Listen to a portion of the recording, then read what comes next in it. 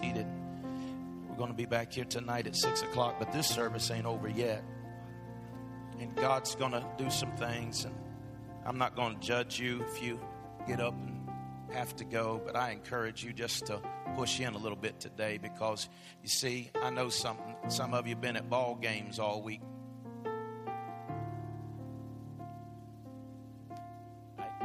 My lovely wife, I didn't do it. My lovely wife was at ball games all day, 12 hours yesterday. Amen. So let's just push in on God, see what He'll do today, okay?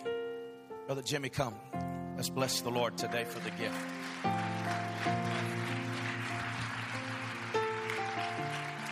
Amen. Come on, give Jesus a hand clap of praise in this. Come on, give Jesus a hand clap of praise. He's worthy of it all. He's worthy of every bit of it. Yes. I just honor Pastor, Apostle, Bishop. I'm telling you, this man has just got a mandate on his life. His lovely wife, his parents. I'm just thankful to be back here. Tab, it's good to see every one of you. Some faces seem new. Some I seem like I seen last time I was here. But guys, I want us to take a journey this morning, and I want to be brief. But I'm going to tell you right now, I'm not going to feel sorry for how long we go. Because when you take vacation and go down to Myrtle Beach or Florida, don't we always see the plane that flies with the little thing hanging on the back, and it says that the nudie bar is open from 12 a.m. to 4 in the morning. And if a den of devils can stay open all day long to feed the lust of men, then I don't care how long we've got to go to have an encounter with Jesus. I don't care anymore about comfort and Christianity. I want an encounter with an almighty God.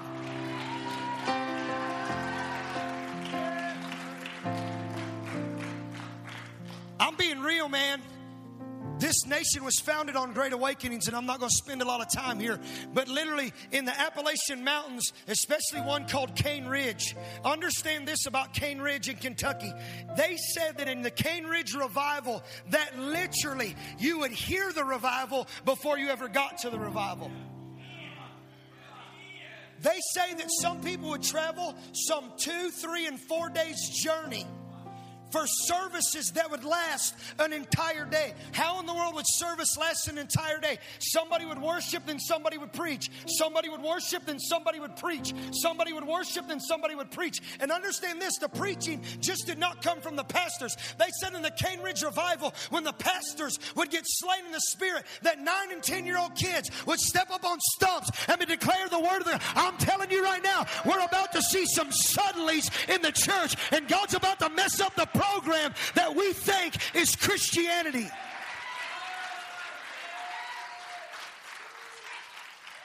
So we're going to take a journey in the next 2 services.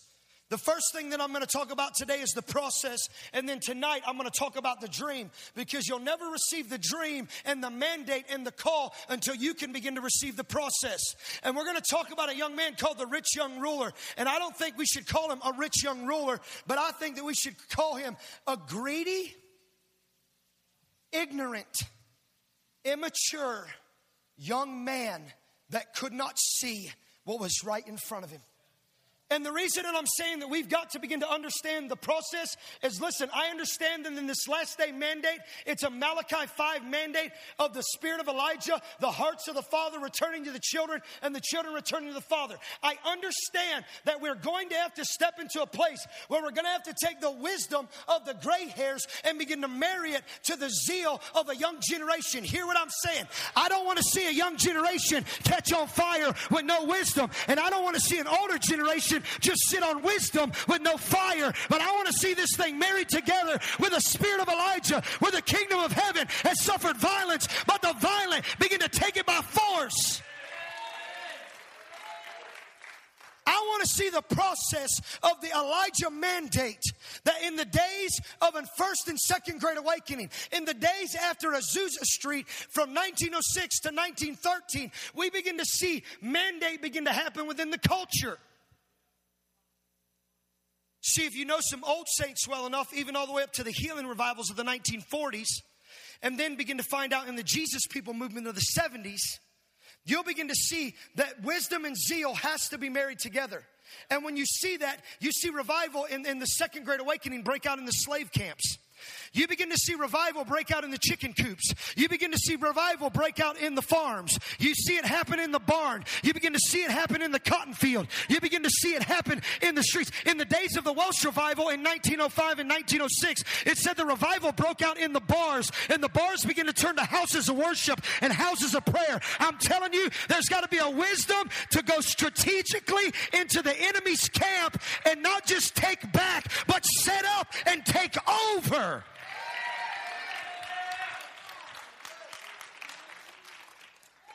So in this, there are some things that we need to go back to, because religion can jump in jeans. Hear me.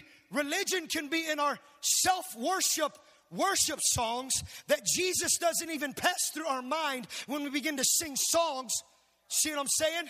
I'm telling you, God's about to raise up some irregulars. God's about to raise up some moms and dads. God's about to raise up, I'm telling you right now, things that you did not think were powerful are sitting on the very pews of this church. But you're going to have to begin to receive the process before you can receive the mandate. You're going to have to receive the process to follow Christ, not be a fan of Christianity, but be a disciple of Christianity. The church was not made to pacify people like a daycare, but the church was called to be a boot camp to raise up warriors for an end-time army that says, greater is He that is in me than anything that's in the world. I'm done with us being scared to go into crack houses. I'm done with us being scared to go into strip clubs. I'm done with us being scared to get anything around sex trafficking. Don't even begin to talk about pornography in the church. You better talk about pornography in the church, because it's a click away, not just on your computer, but on the very phone that every child in America is getting addicted to. I'm telling you right now, we better get the mandate of the cross and the blood of Calvary. We better start preaching that sin is sin, and we better take a stand for the glory of the gospel of Jesus Christ. I want to finish this race. Even though I'm going to climb mountains, I know I'm going to be victorious. There's some language we need to bring back, Pastor. Like this: I'm saved, sanctified, filled with the Holy Ghost. Let me say it again. We need to get back to some language that I'm saved. I've been blood bought. I'm not talking about this thing where I just get a dabble of it and then I fall back into sin. Yeah, I'm not talking about once saved, always saved. But I'm talking about a man that laid naked between heaven and earth on a cross and died for my sin. And if I get one glimpse of that glory, I don't want to taste the bitter cup of the world anymore. We're giving a watered down Kool-Aid to the American people when we need to give them the wine of the Holy Ghost. And oh, somebody got to begin to understand. I want the wine of the Holy Ghost that was poured out in Acts chapter 2.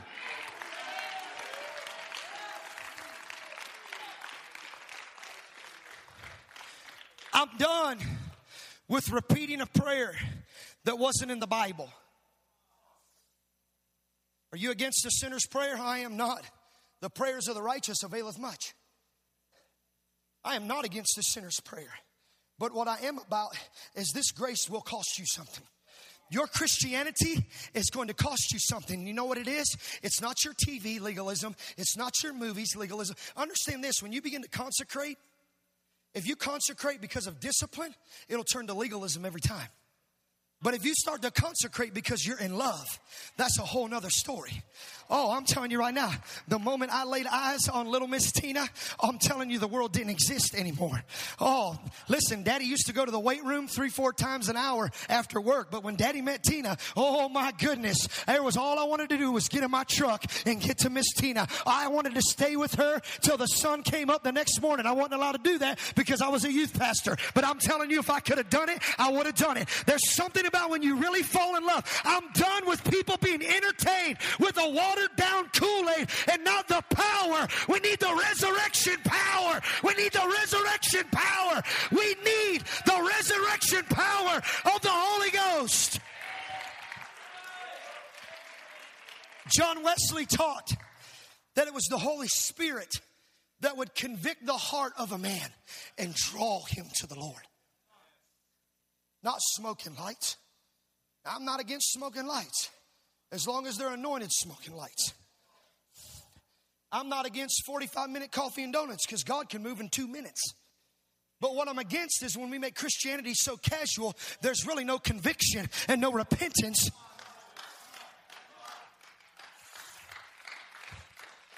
I'm against the fact that we dine at Satan's table 6 days a week and come in for a little dessert called Jesus for 45 minutes. And we think the sweetness of saying his name is going to be enough to satisfy me. I don't want something for 45 minutes. I want something that's going to sustain me, set the captive free, let the blind see, let the deaf hear. I want to see the Jesus of the Bible begin to come alive in our territory once again. Sanctified. Dallin loves when he travels with me because he's like, how do you take such long rabbit trails and come back? He's one of our elders at our church. Sanctification. Do you understand that the word sanctification means set apart? We don't want to preach that anymore. Because if you really want to understand, we don't know what set apart means. I'm going to tell you what set apart means. Set apart means this. It does not mean build 4 walls, call it a church, quote unquote, mousetrap, say that you've got the right trees to bring the rats in. Oh, that's not what it's about. Listen, the Bible says to go into the world, but what? Be set apart from the world. Be different from the world. He's telling you, you need to go into a tattoo parlor. You need to start getting led by the Lord. That's why we got to treat process first, and then we're going to head over later into the dream.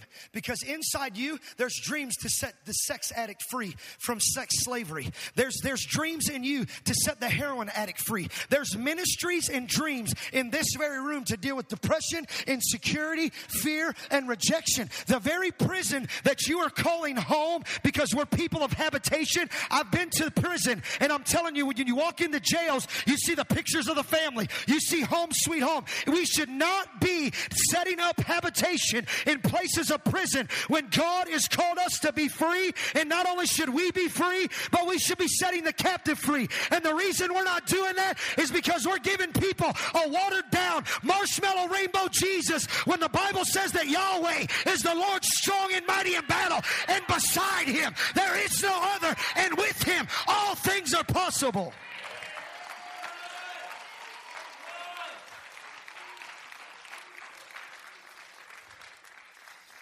Sanctification means to set it apart. When you first get saved, there's 3 pieces to sanctification. The first part is positional sanctification. Positional sanctification means the day that you are saved from what? The state of sin. The act of sin is what you fight against every day. And if I could begin to sit here and teach the doctrine of salvation, I would begin to teach Pentecostals that, listen, the Baptists have the majority of salvation right. Listen, every little thing that you do wrong is not going to break covenant with God, because God's not looking at your sin, he's looking at your covenant. And so what the enemy tries to do with you through your sanctification is he tries to boggle you down because you're still stuck in things. Understand this. The Bible says that you're sealed to the day of redemption. Your spirit. The devil's after your what? Soul. So what does the devil have hay with? Your soul. What's your soul made up of? Your mind, free will, and emotions. The devil can't touch. Listen, am I saying that you can't? I'm telling you right now, I can show you in the Bible where it says that you can backslide. But I'm going to tell you right now, you ain't bad enough to break the covenant. Only God can cast you away. That's not shout me down. That's deep. And you need to eat that meat right there. You want to know why? Because some of you will sit in depression, sit in fear, and sit in insecurity and begin to misunderstand the wilderness position is to get you to the place of the purpose. You're in the wilderness for a season. What? Because in the wilderness season, God will give you manna. But he's wanting you to go to the place of purpose where you can begin to take and conquer. But the problem is we'll sit in the wilderness too long. Listen to me to the depth of this thing. Wilderness was first a blessing. But a blessing can become a prison. It all depends on how you view God. When they came out of Egypt and went into the wilderness, that was a place of blessing.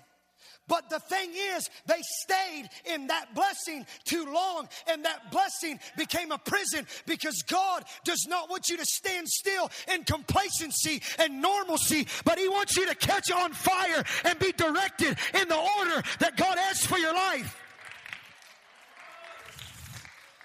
So the first part of the process is positional sanctification. The next part is progressive. From seed time to harvest time. This is the worst. You want to know why? Because in this part of sanctification, you have to set your part. You have to set yourself apart from the world.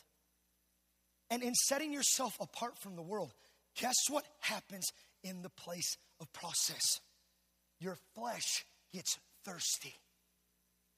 And in that place of process, God will give you water from a rock. But He doesn't want you to stay there.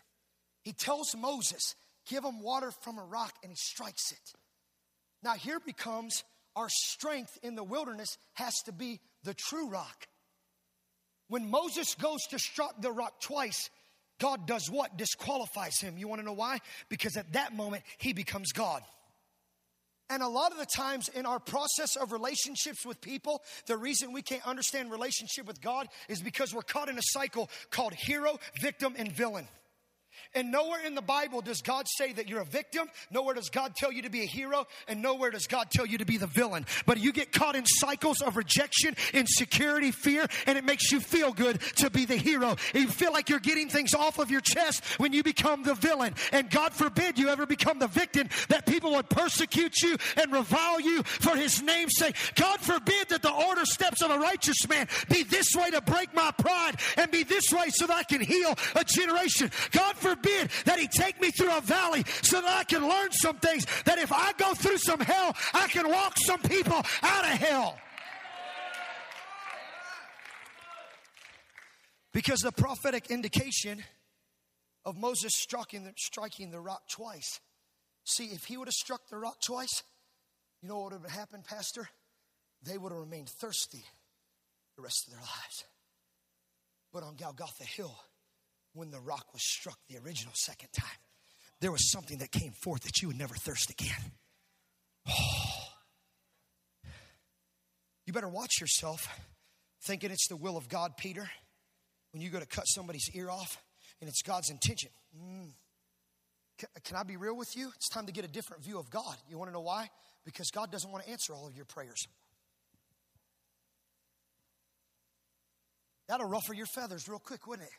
You know who else's feathers it ruffled? Mary and Martha's when Lazarus died. And they sent to Jesus and they said, Jesus, your brother, your friend Lazarus is dying. See, you know what view they all had of God? The view that they saw in the wilderness. They seen Him open blinded eyes. They seen Him heal lepers. They knew Him as a healer. But you know what they did not know Him as? They did not know Him as a resurrector. So you're looking at God to be a healing God. And God's want to resurrect some dead things in your life so He can use them for the kingdom. You better listen to me. You better watch what you're praying for. It's time to get a new vision and dimension of God and go in the direction He has for you. Because some of you in the room are crying this out. God, where are you? I'm waiting for you.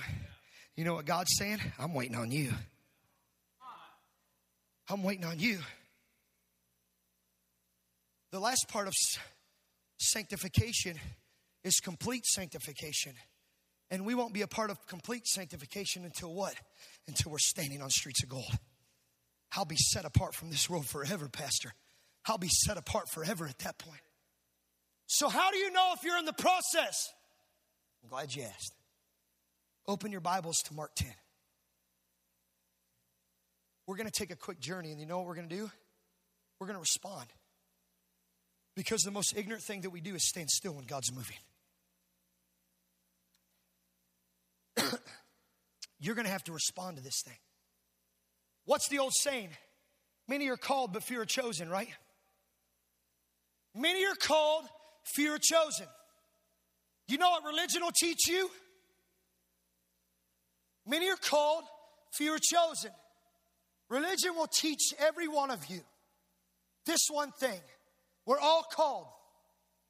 But the chosen ones are the ones with the microphones, right? Is that not the process of religion? Many are called, but few are chosen. Many are called. I've heard it my whole life. Many are called, but few are chosen, brother. You got it. Many are called, but few are chosen. You're not the chosen one because you're not on staff full time. You're not the chosen one because you don't have a title.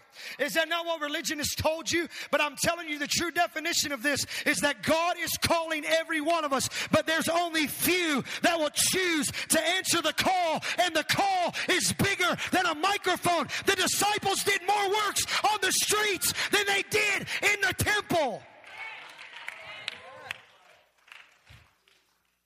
Will you choose to dream tonight? Tonight, will you come back and get commissioned to dream? Will you choose to dream? Will you choose the process? How do I know if I'm in the process? If you look in Mark chapter 10, verse 17, it says this, and now as he is going out on the road, there was one that came running before him and asked him, good teacher, what shall I do that I may inherit eternal life? Do you want to know what the rich young ruler was saying right there? He was saying this one thing. He was saying, what can I do for the event?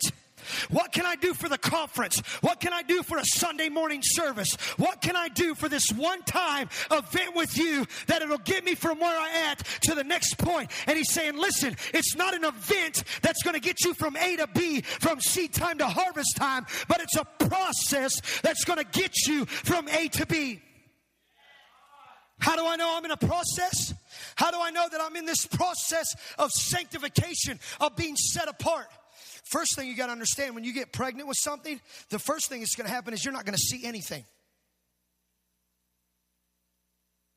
You're not going to feel anything. Ask every woman that's been pregnant. When they first get pregnant with something, they just know. They don't feel anything. It wasn't until later in the first trimester, I remember my wife begin to weep and be, Jimmy, Jimmy, Jimmy, come here, come here, come here, come here. Do you put your hand on my belly? Do you feel it? No, you've gone crazy.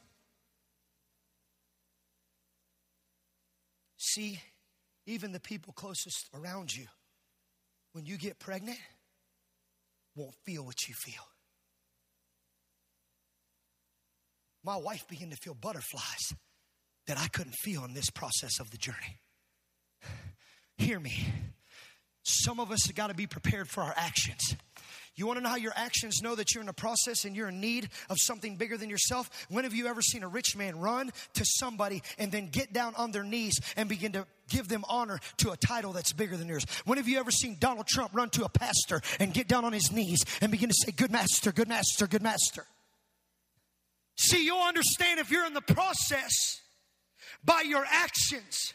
If you're caught in depression and anger and attitudes, then guess what? It doesn't mean that you're disqualified for ministry. It just means that you're caught in a process where you have got to come to the place where you see God in a different view.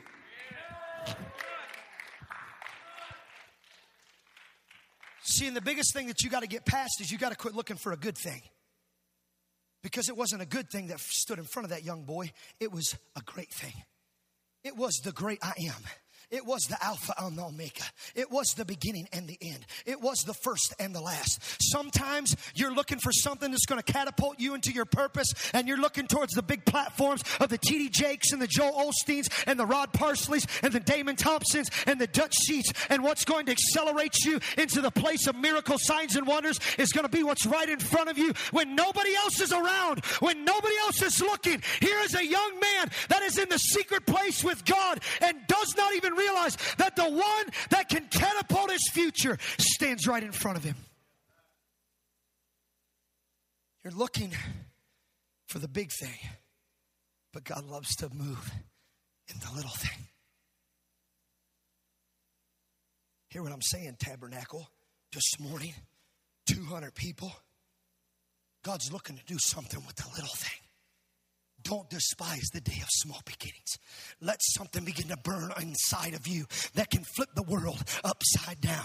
Let something begin to burn inside of you that when your shadow casts on somebody at work, they begin to scream out that they're healed. Because listen, if those things don't begin to happen, then this book is not alive and the God that's in this book is not real. I'm telling you, we're getting ready to come into a place where miracle signs and wonders are going to become a regular, because we're going to quit looking for God to be somebody to write me a check, and we're going to look for a God that'll give me a job, that'll celebrate me something new.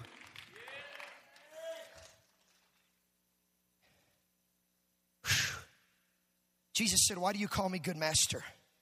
For no one is good, but that is God. You know the commandments. Do not commit adultery. Do not murder. Do not steal. Do not bear false witness. Do not defraud. Honor your mother and father. And he answered him and said to him, Teacher, all these things I've kept since my youth. Understand this. To engage in the process, hear me. Quit looking at what you do right. The rich young ruler missed the process because he wanted Jesus. He wanted spiritual authority to celebrate what he does good. What two things did Jesus not mention here that he did not keep? I'll tell you. He mentions the law here because we're not under the dispensation of grace yet. So you know what he leaves out? The first commandment. Thou shalt have no other gods before me. He leaves out, don't make any idols that you will put over top of me.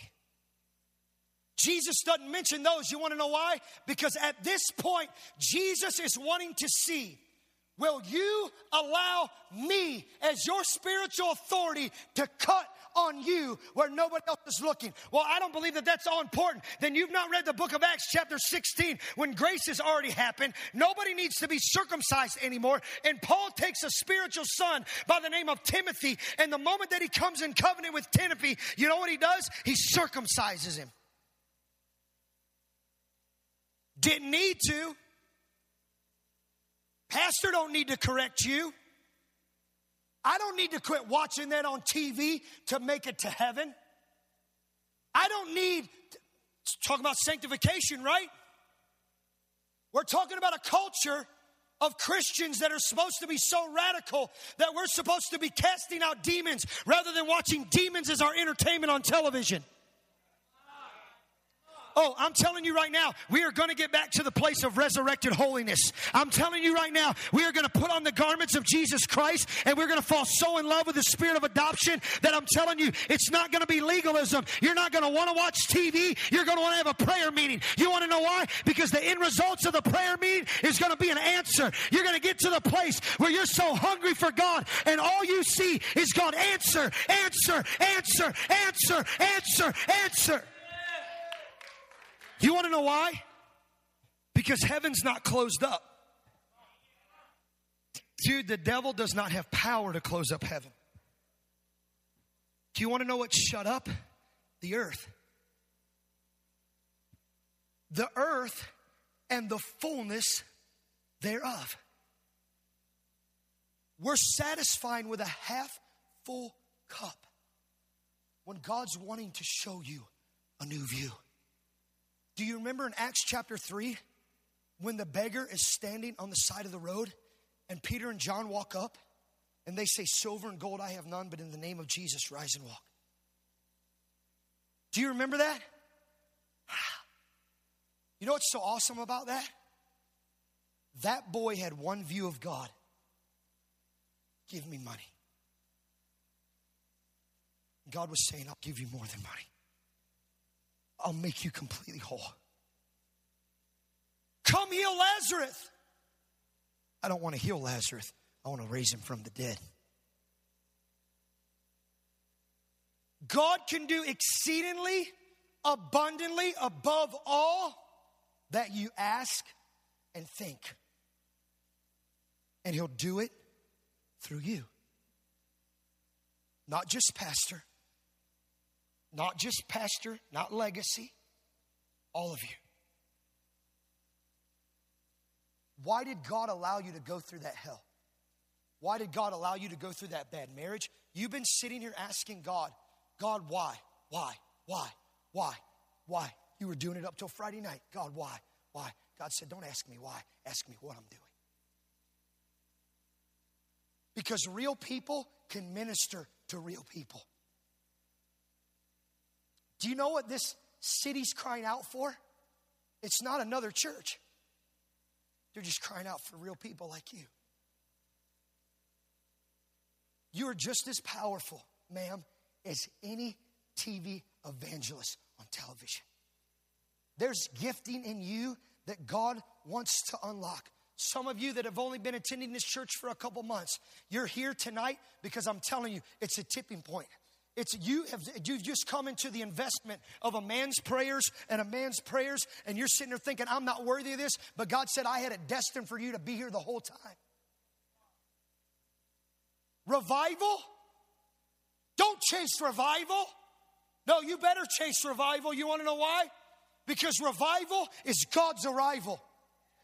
Revival is not 3 days of services. Revival is when man gets out of the way and God begins to show up in ways that we never could have ever imagined. God will do exceedingly, abundantly, above all that we ask and think.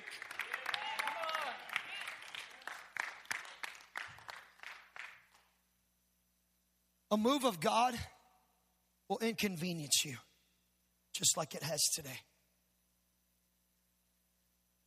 I'm going to finish with this.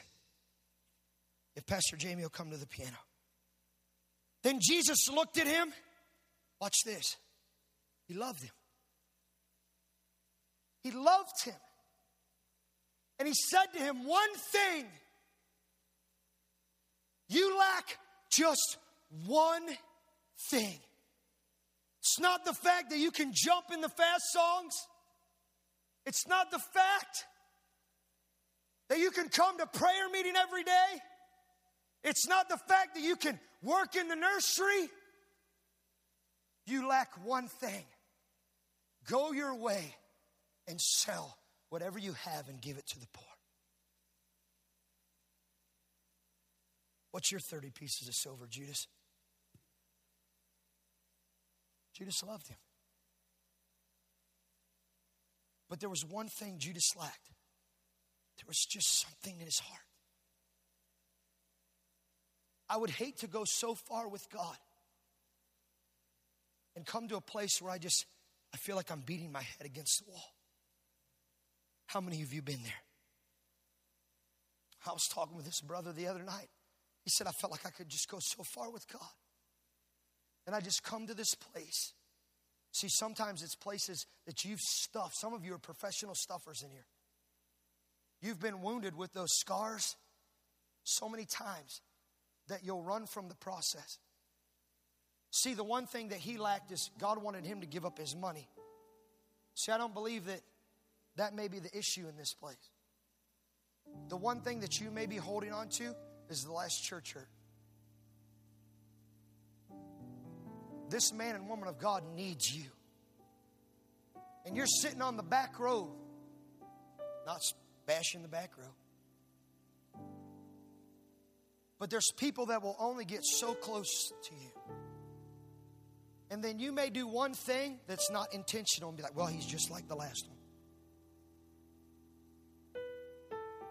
Some of you are holding hurts from your father, from your mother, from friends, from coworkers. You know, the one thing that I've noticed about the devil is, the day that you get saved, here's what he thinks. I lost one. But you know what I'm going to do? Just because you're saved now, I'm going to make you bitter. I'm going to make you miserable. And what you'll miss is the true love of spiritual authority. Because the law of process is this. I have spiritual sons back home in Ohio. You know how I know they're sons? Because I grab hold of them firmly. And I pull them close to me. And you want to know how you remove a lid off of somebody's life so they can live out their purpose? You have to start to apply pressure. Just like when Peter used to cut, or when Paul cut on Timothy's private areas. See, when people come to me at Overtaken, I could care less what they do ministry-wise. Do you love your wife? Do you love your children? Some of you don't know how to love your wives because all you saw was abuse your whole childhood. Your wife is crying out for security, and your children, I'm telling you, God's taken us into a season of the field of dreams. And tonight, if you'll come back and embrace what God's doing right now, if you'll just stand all over this building.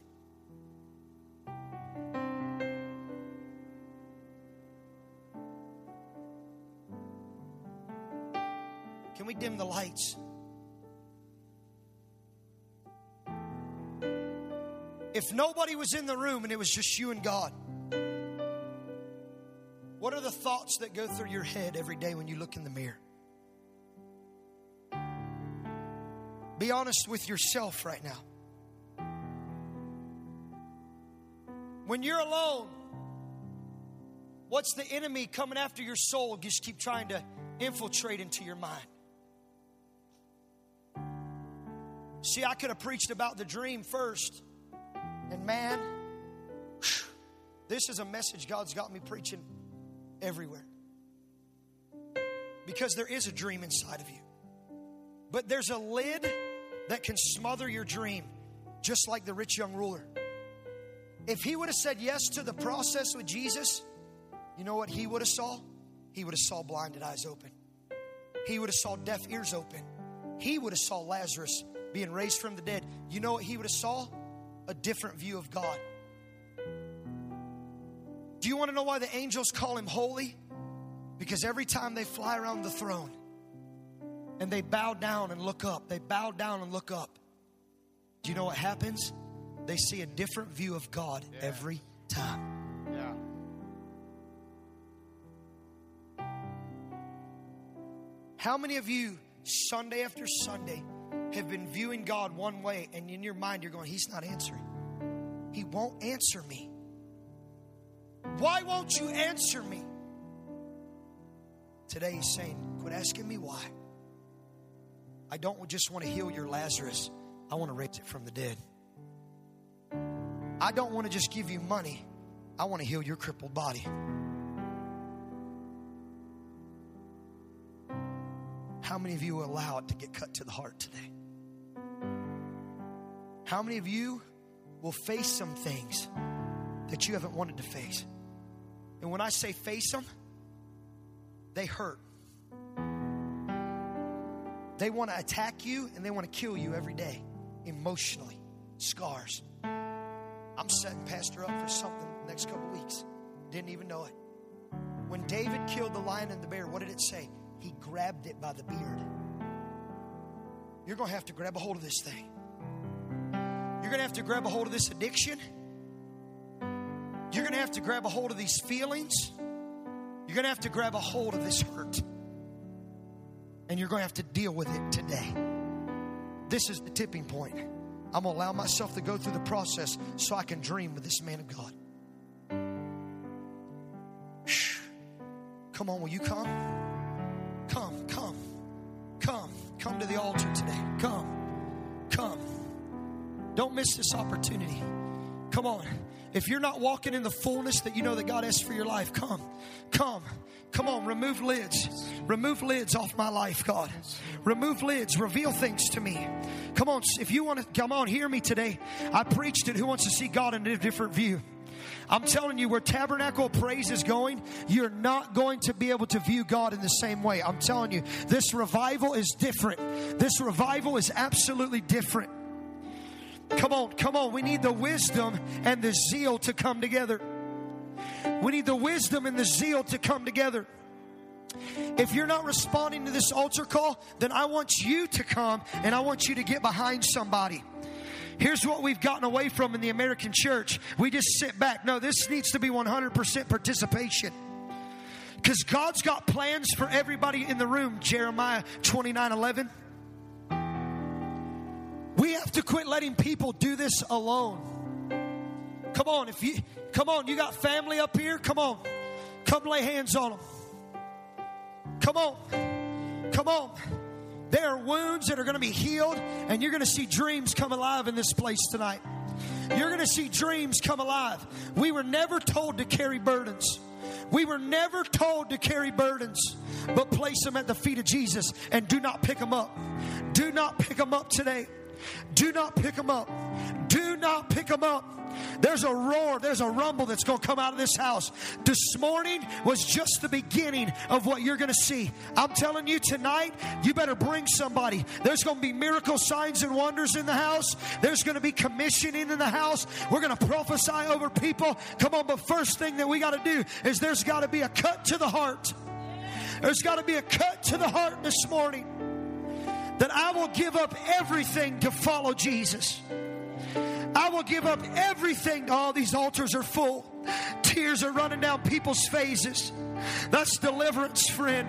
That's deliverance, friend. Oh, there's a heaviness in this church that is being broken off today. Depression has to go in the name of Jesus. Insecurity has to go in the name of Jesus. Fear has to go in the name of Jesus.